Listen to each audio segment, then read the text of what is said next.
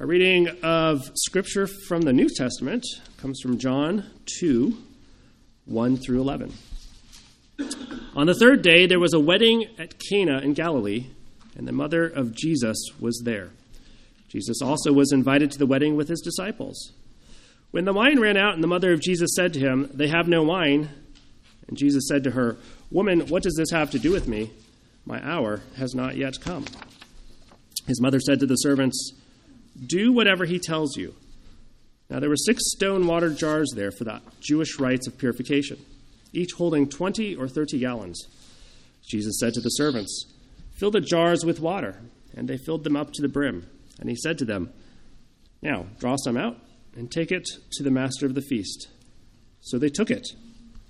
When the master of the feast tasted the water now become wine and did not know where it came from, though the servants who had drawn the water knew, the master of the feast called the bridegroom and said to him, "Everyone serves the good wine first, and when people have drunk freely, then the poor wine. But you have kept the good wine until now." This, the first of his signs, Jesus did at Cana in Galilee, and manifested his glory, and his disciples believed in him. This is the word of the Lord. Let us go to the Lord in prayer. O Lord, we've heard the words inspired by your Spirit and written by your servant John. Help us digest the majesty of your word, which changes even the hardest of hearts. Let us never take for granted nor consider mundane what is proclaimed in all of Scripture. Lord, your word is necessary for our salvation, for our sanctification, and we ask you to open our ears and hearts and minds as you build up our faith, perfecting us and conforming us to the image of your beloved Son. I pray this in Jesus' name. Amen. You're going to hear some words, or a word in this, specifically the word eschatological. So before we start, I just want to make sure that everyone understands what that word means. Eschatological is derived from the word eschatology, which is the doctrine of the last things, or as I grew up spiritually, up in Kingwood, the term eschatology was always referenced to me by our former pastor as the study or the doctrine of ultimate things. So now, having heard that, let us hear the word of the Lord. The account of Jesus' public ministry begins with what the Apostle John describes as the first of the signs. He says this in chapter 2, verse 11. The marriage at Cana and the transformation of the water into wine has been interpreted in various ways, some of which are highly speculative or extremely allegorical. And the reason for the broad interpretation may be that there is really no discourse surrounding it to clearly explain its significance, unlike some of the other signs in John's Gospel that do have an explanation. We see, for example, after Jesus feeds the multitude in John 6, 1 through 15, Jesus gives the bread of life discourse to the people. And here the significance is that it points back to Numbers 11 and the feeding in the wilderness. Jesus is himself manna from heaven that his wilderness people feed upon. The sign points towards his glory as the provisional, incarnate Son, given to sustain God's people in the estate of sin. But what about the wedding at Cana? What is its significance? Broadly speaking, John tells us the significance of everything he has written in his gospel. The Apostle John tells us in his gospel, John 1:14, "And the Word became flesh and dwelt among us, and we have seen his glory. Glory as of the only Son from the Father, full of grace and truth." You and I, today, we read this gospel, and we have the most amazing privilege. We get to see the glory of God in the face of Christ. We get to exclaim with John, "We have seen his glory." The glory of the incarnate Son of God. That is the significance of this story, the significance of this gospel, and the significance of the Old and New Testaments. That we would read God's infallible, inspired, and inerrant word and see his glory, that is the significance. The story of the wedding in Cana is itself part of a larger section of John called the Cana cycle. And the cycle goes from chapter 2 to chapter 4, and it's framed by references to Cana and has the same theme running throughout. This theme can be described as the old being replaced by the new. And in these 3 chapters of the Cana cycle, we see his glory at the wedding as Jesus replaces the old purifications of the law with the wine of the new kingdom of God. We see his glory in the replacement of the old temple by the new in the risen Lord. To recall his statement, destroy this temple, and in 3 days I will raise it up. We see his glory in chapter 3 as he teaches Nicodemus with an exposition of new birth for new creation.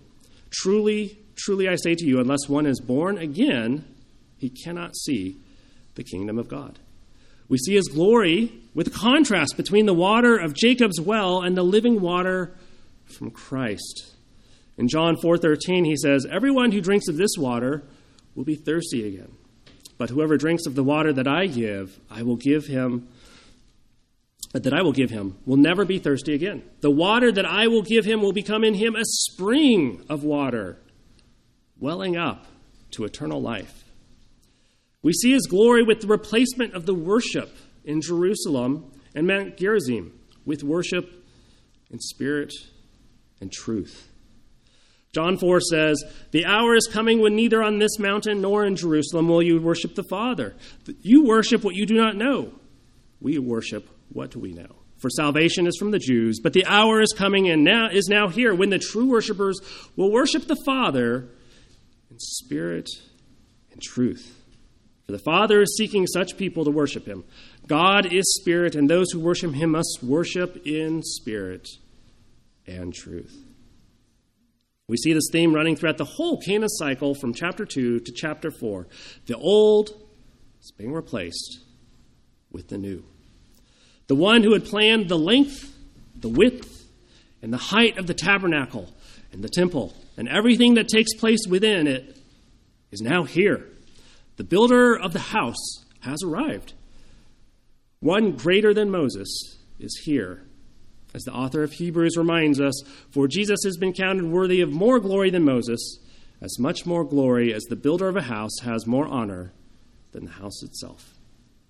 So John designates this miracle of turning the water into wine as the first of the signs in verse 11.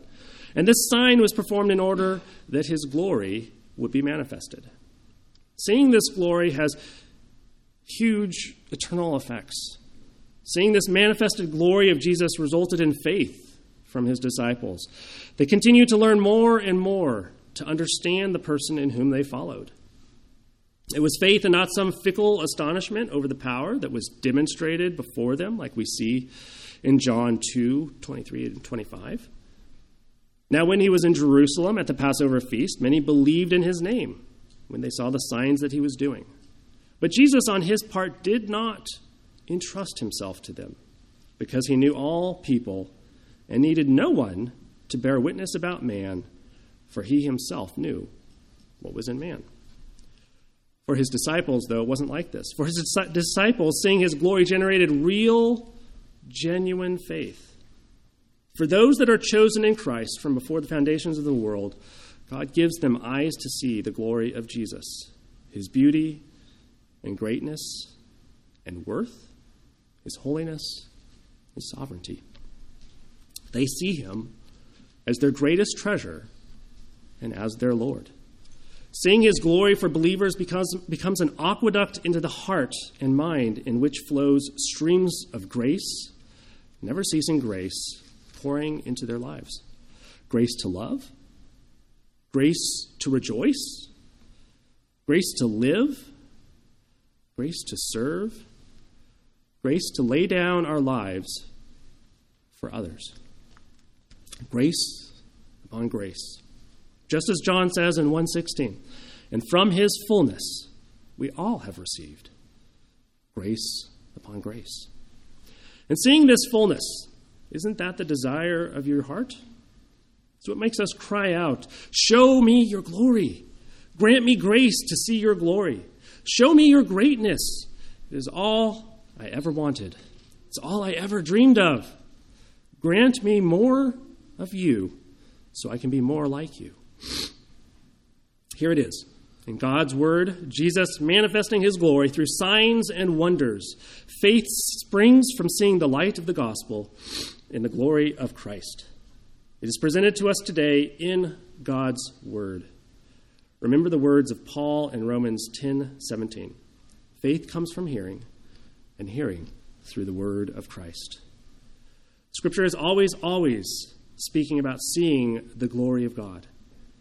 We don't ever hear about hearing the glory of God. It's always about seeing the glory of God. Hearing is the means, but seeing is the goal. We must hear what he says in order to see what he reveals.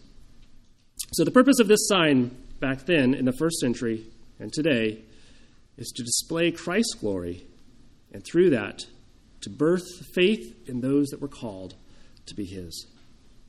This first sign is the first validation of the Apostle John's claim in chapter 1, that he and his fellow disciples perceived the glory of the incarnate Word, God's one-of-a-kind Son. This is the whole purpose of his gospel. We read in John 20:31, but these are written so that you may believe that Jesus is the Christ, the Son of God, and that believing you may have life in his name. It's very characteristic of John to use the word sign. By itself, he uses it a total of 6 times. There's one instance in which John links the word sight with wonders in verse 448 at the end of the Cana cycle. So Jesus said to him, unless you all see signs and wonders, you all will not believe. And this is crucial for understanding the redemptive history that is connected to John's gospel. It is a crystal clear reference to the miracles and mighty deeds by which Israel was led out of Egypt, and by which Moses was legitimized as one who was sent by God. If we look at what is written in Exodus 7:3, that God will multiply my signs and wonders in the land of Egypt, we see Jesus is doing the same here in Cana, multiplying signs and wonders. He is preparing to lead his people out of captivity, revealing his glory, showing himself to be the obedient Son sent by the Father. Again, one greater than Moses is here. One greater than Israel is here. So John begins chapter 2 by writing that the story takes place on the 3rd day. Now, some scholars see no significance with this reference, while others see a possible link between the resurrection or the days of creation and the first 2 chapters of John. So what is John's point? It seems that there is double meaning behind it. The 3rd day is literally a direct historical and material connection between the wedding at Cana and what took place between Jesus and Nathanael 2 days earlier. But the 3rd day is also pointing us towards the resurrection. John then tells us the problem. The wedding feast has ran out of wine. Jesus' mother appeals to him for help. Let's look again at verses 1 through 5. On the 3rd day there was a wedding at Cana in Galilee, and the mother of Jesus was there. Jesus also was invited to the wedding with his disciples. When the wine ran out, the mother of Jesus said to him, "They have no wine." And Jesus said to her, "Woman, what does this have to do with me? My hour has not yet come." His mother said to the servants, "Do whatever he tells you." Mary has unlimited confidence in his capacity to provide new wine, does she not? And you'll notice that her name is not even mentioned. Only her relationship to Jesus is what's important here. But she is absolutely aware of who he is. There's a very popular Christmas song. It makes its round every year. You probably know it. It's called "Mary, Did You Know?" Well, despite the song's popularity, it is biblically illiterate. It tries to play on people's emotions, like a bad pop country song. Among other things, it pretty much states that Mary had no idea who she gave birth to, or had no idea that her son would deliver her. But we read in Matthew 1 and Luke 1 the exact opposite. Mary has unlimited confidence in Jesus because God's word had been revealed to her. She understands who he is. She absolutely understands that. Mary's role in the story emphasizes the nature of Jesus' action and self-revelation. So she appeals to him. They have no wine. Jesus replies to her, "Woman, what does this have to do with me? My hour has not yet come." Then we see his mother say to the servants, "Do whatever he tells you." Now, there are three things that must be said of the exchange. The first is the more obvious one. People will typically only focus here on the way Jesus replies to his mother. While sounding a bit sharp to our ears, it was not considered to be impolite. What we are seeing here is the glory of the obedient son. Jesus, by rebuking his mother, declares from the very beginning of his ministry his utter freedom from any kind of human advice, agenda, or manipulation. He has embarked on his ministry, the purpose of his coming. Do you know what a lodestar is? It is a star used to guide the course of a ship at sea. Jesus' only lodestar is to his heavenly Father's will. His absolute allegiance is to the will of the one who sent him. John 5:30, "I can do nothing on my own. As I hear, I judge, and my judgment is just because I seek not my own will, but the will of him who sent me." John 8:29, "And he who sent me is with me. He has not left me alone, for I always do the things that are pleasing to him." In Jesus' sharp yet polite rebuke of his mother, we see the glory of the obedient son to his Father.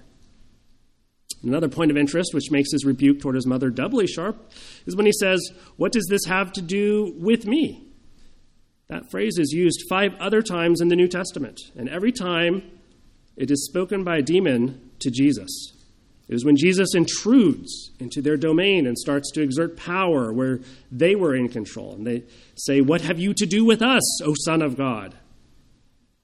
And the idea of the phrase sounds like this: "I don't want you pressing in here. You shouldn't be coming to me like this. This is not your affair." So Jesus is saying to his mother, "Woman, this is not your place to be calling out my power." And while Jesus did not approve of what she said, he does take care of the problem anyway.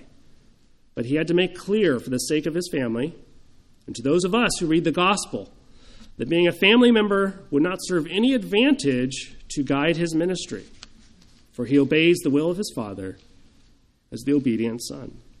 It's not the physical relationship to Jesus that gives anyone anything. His family didn't have an inside track of influence and blessing. What counts is the spiritual relationship of faith. There was a time in Mark's gospel when people called to him while he was speaking in a house. Mark 3:32-34. "Your mother and your brothers are outside seeking you."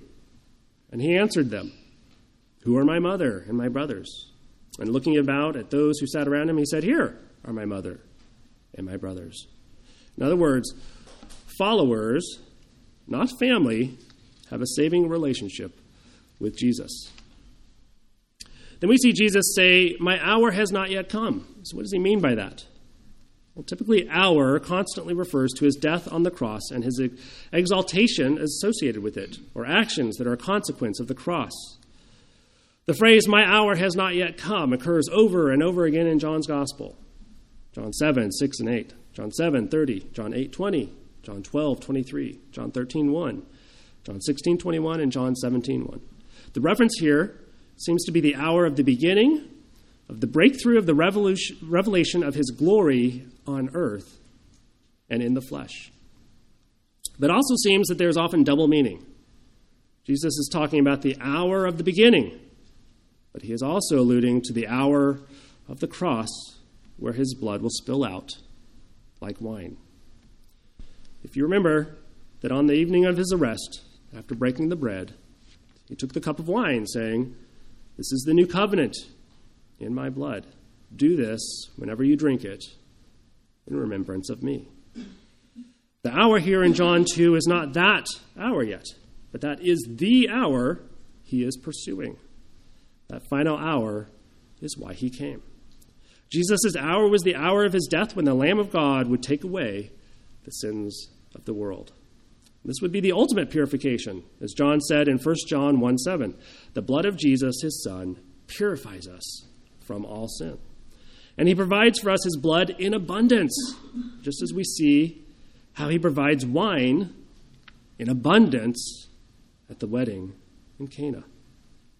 And while his hour is still at this time an eschatological event, here at the wedding we see an intrusion of the eschatological event as we see the glory of the all-providing Christ, providing new wine for people in Cana of Galilee, an overlooked, disenfranchised people group that were often despised by the religious elite. The immediate issue here is that Jesus cannot seize this hour, the beginning or the end, beforehand, even if his own mother urges him to do so, because it is appointed by the will of another, his Father in heaven, and his allegiance is to his Father alone. There's also an Old Testament allusion in verse 5 when Jesus' mother tells the servants, "Do whatever he tells you." It is a close verbal parallel to Pharaoh's words in Genesis chapter 41:55, instructing the people to do whatever Joseph tells them. Just as Joseph provided famine relief, so Jesus would provide relief during Israel's spiritual famine, filling the stone jars to the brim, and thus pointing to the abundance of the messianic provision. Again, this is the glory of the all-providing, obedient Son. The scene then shifts in verse 6 to focus on the 6 stone water jars there for the Jewish rites of purification. If we look at verse 6, it says, "Now there were 6 stone water jars there for the Jewish rites of purification, each holding 20 or 30 gallons. And it's important to understand that these jars were carved of stone and not made of earthenware. In other words, they weren't pottery, which meant that they were valued because according to the Levitical rules laid out in Leviticus 11:33, they were not subject to ritual contamination or impurity as were earthenware pots. But what exactly were they used for? Well, each jar was able to contain 20 to 30 gallons, which would be plenty to fill up a large modern-day bathtub. A modern-day bathtub holds about 120 gallons. The purpose of the purification jars were placed there for at least 2 possible reasons. One, for rinsing the hands before and after every meal, or to be used as the prescribed purification bath before marriage consummation. But the Gospel of John doesn't address the reasons why they are there. And the message that is portrayed is that wine was lacking at the wedding, not the water of the law. These purification jars would point forward to the ultimate purification by the new wine that is his blood. So these jars are requisitioned by Jesus from being there to meet the requirement of the law to remedy the lack of wine that would have made a disaster out of the wedding. The abundance which Jesus provides goes beyond the capacity of the vessels of the law. The water represents the old order of Jewish law and custom, which Jesus was going to replace with something better. Much can be said of wine in the old ancient world. In the Old Testament, wine was often portrayed as a divine blessing. We see this in Genesis 27:28 and 37, Deuteronomy 7:13, Judges 9:13, Psalms 104:15, Proverbs 3:10, Song of Songs 7:9, Isaiah 55:1, 65:8, Joel 3:18, and Zechariah 9:17. One out of many, many examples is Psalm 104:14 through 15, where we read that Yahweh causes the grass to grow for the livestock and plants for man to cultivate, that he may bring forth food from earth and wine to gladden the heart of man. And another is Deuteronomy 7:13, which counts wine as part of covenant blessing, saying, he will love you, bless you, and multiply you. He will also bless the fruit of your womb and the fruit of your ground, your grain and your wine, and your oil, the increase of your herds, and the young of your flock, in the land that he swore to your fathers to give you. But prophetic expectation also cast the Messianic age as a time when wine would flow freely. For example, we see wine and banquet imagery in Isaiah 25:6. On this mountain the Lord of hosts will make for all peoples a feast of rich food, a feast of well-aged wine, the best wine, of rich food full of marrow, of aged wine, well refined. Joel 3:18 speaks of the mountains dripping with wine, during the Messianic age. And in that day the mountains shall drip sweet wine, and the hills shall flow with milk, and all the streams beds of Judah shall flow with water, and a fountain shall come forth from the house of the Lord, and water the valley of Shittim. And Amos 9:13 through 14 furthers the emphasis of the wine flowing freely. Behold, the days are coming, declares the Lord, when the plowman shall overtake the reaper, and the treader of grapes him who sows the seed. The mountains shall drip sweet wine, and all the hills shall flow with it. I will restore the fortunes of my people Israel, and they shall rebuild the ruined cities and inhabit them. They shall plant vineyards and drink their wine, and they shall make gardens and eat their fruit. This motif, in other words, this theme or this pattern of abundance of wine, which occurs often in prophecy, is characteristic for the glory of the coming kingdom of God. And we also find it in Jesus' own preaching. This new wine is the symbol of salvation that has come and is still to come. Mark 2:22, Luke 22:18 and 30. The identification of the future kingdom of God with the wedding feast also appears regularly in the parables of Jesus. And as was previously mentioned, when instituting the Lord's Supper, Jesus used both wine and bread to symbolize his body and his blood. Mark 14:25 says, "This is my blood of the covenant, which is poured out for many. Truly I say to you, I will not drink again of the fruit of the vine until that day when I drink it new in the kingdom of God." And this verse is also anticipating a post-resurrection messianic banquet. As we come to verses 7 and 8, we see that the sight of the stone water jars for purification, and perhaps maybe this prompts Jesus to think that it was time to manifest his glory with an eternal lesson. The turning water into wine begins. And it's kind of strange because he just told his mother no, because his hour had not yet come. So what exactly is happening here? Well, what Jesus is doing here is saying, no, the climactic hour of my death is not yet here, but I will give you a sign of my death. I will give you an acted out parable of my death and what it will mean. And in verses 7 through 8, we see Jesus said to the servants, "Fill the jars with water," and they filled them to the brim. And he said to them, "Now draw some out and take it to the master of the feast." So they took it. What is interesting is that Jesus uses this Greek word in verse 8, antlesete, which means to draw out. It is a word commonly used for drawing water from a well. And up to this time, the servants had drawn water to fill their vessels used for ceremonial washing. Now they are to draw for the feast that symbolizes the Messianic banquet. They are to draw from the wine that is pointing forward to the purification that his people will experience by his shed blood on the cross. Now is the time that God's people can draw from the abundance as much as they want, just as Isaiah spoke in Isaiah 12, 3 through 6. "With joy you will draw water from the wells of salvation. And you will say in that day, 'Give thanks to the Lord, call upon his name, make known his deeds among the peoples. Proclaim that his name is exalted, sing praises to the Lord, for he has done gloriously. Let this be made known in all the earth. Shout and sing for joy, O inhabitant of Zion, for great in your midst is the Holy One of Israel.'" The wine is as plentiful as waters of purification. Although the waters of purification flowed continually since the time of Moses, they could not take away the sin of the world. But the focus of the abundance of wine in verses 7 through 8 disappears in the background of verse 9 as the quality of the wine takes center stage. The master of the feast tastes the wine and calls for the bridegroom, who is responsible for the wine, and remains completely ignorant of what had transpired. I don't know if you caught that. The bridegroom is responsible for the wine. He boasts of the quality of the wine, exclaiming in verse 10 that contrary to customs, the bridegroom had kept the good wine till now.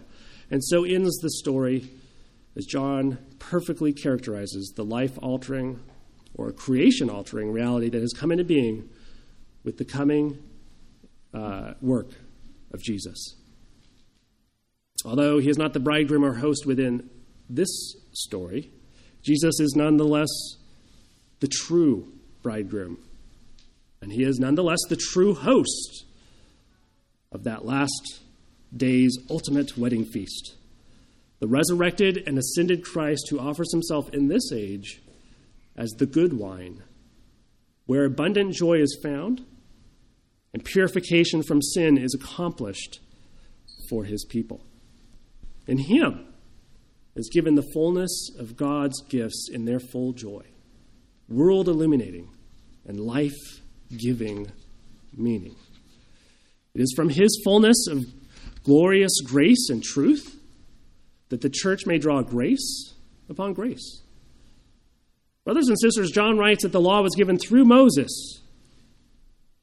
Grace and truth came through Jesus Christ. He puts the old dispensation entirely in the shadow.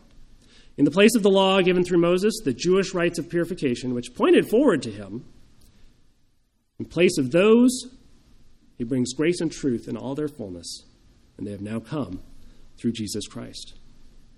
Jesus takes the purification rituals of Israel and replaces them with a decisively new way of purification, namely his blood. In John 6:55, Jesus said, "My blood is true drink. Unless you drink the blood of the Son of Man, you have no life in you." It is the only way to be purified. And here Jesus shows us his glory by giving us a sign, a supernatural miracle that is serving as an acted-out parable of his provisional death and cleansing blood. His hour, the cross, is the final purification for sin. There is no other way. There is one way to be clean before God. You don't turn to rituals. You turn to Jesus. When John is on the island of Patmos, many, many years later, he is given a vision from God of a great multitude from every nation, standing before the throne of God and before the Lamb. They are clothed with white robes because they have been purified. In Revelation 7:14, John finds out who they are. They are the ones coming out of the great tribulation. They have washed their robes and made them white in the blood of the Lamb. Brothers and sisters, see the glory of the all-providing, all-sufficient Christ, the one who washes you clean of sin with his blood, the true bridegroom who is now ascended at the Father's right hand, interceding for his bride, preparing a place for us in his Father's house. To see the glory of the obedient Son, who as the second Adam opens the way for us to experience face-to-face fellowship with him. To see the glory of the resurrected Christ, who on the third day rose again from the dead by the power of the Spirit. Are you washed in the blood of the Lamb? Let's pray. Father, help us this week to remember what we have seen with eyes of faith, the glory of your obedient Son, Jesus Christ, whom you raised up and exalted in glory. Too often, Lord, the daily grind of our lives causes us to forget that we serve a Lord who is glorious. Our Redeemer is not one who came to be forgotten, but one who came in perfect obedience, sufficiently providing all things through his blood. Help us to remember, even in the upcoming months, that your Son is not a baby in a manger, that he is in fact reigning and ruling in power and glory at your right hand in heaven, gathering together his people throughout all ages and all time, so that on the last day we might be gathered as one people, one temple, the temple of God. We pray this in Jesus' name. Amen.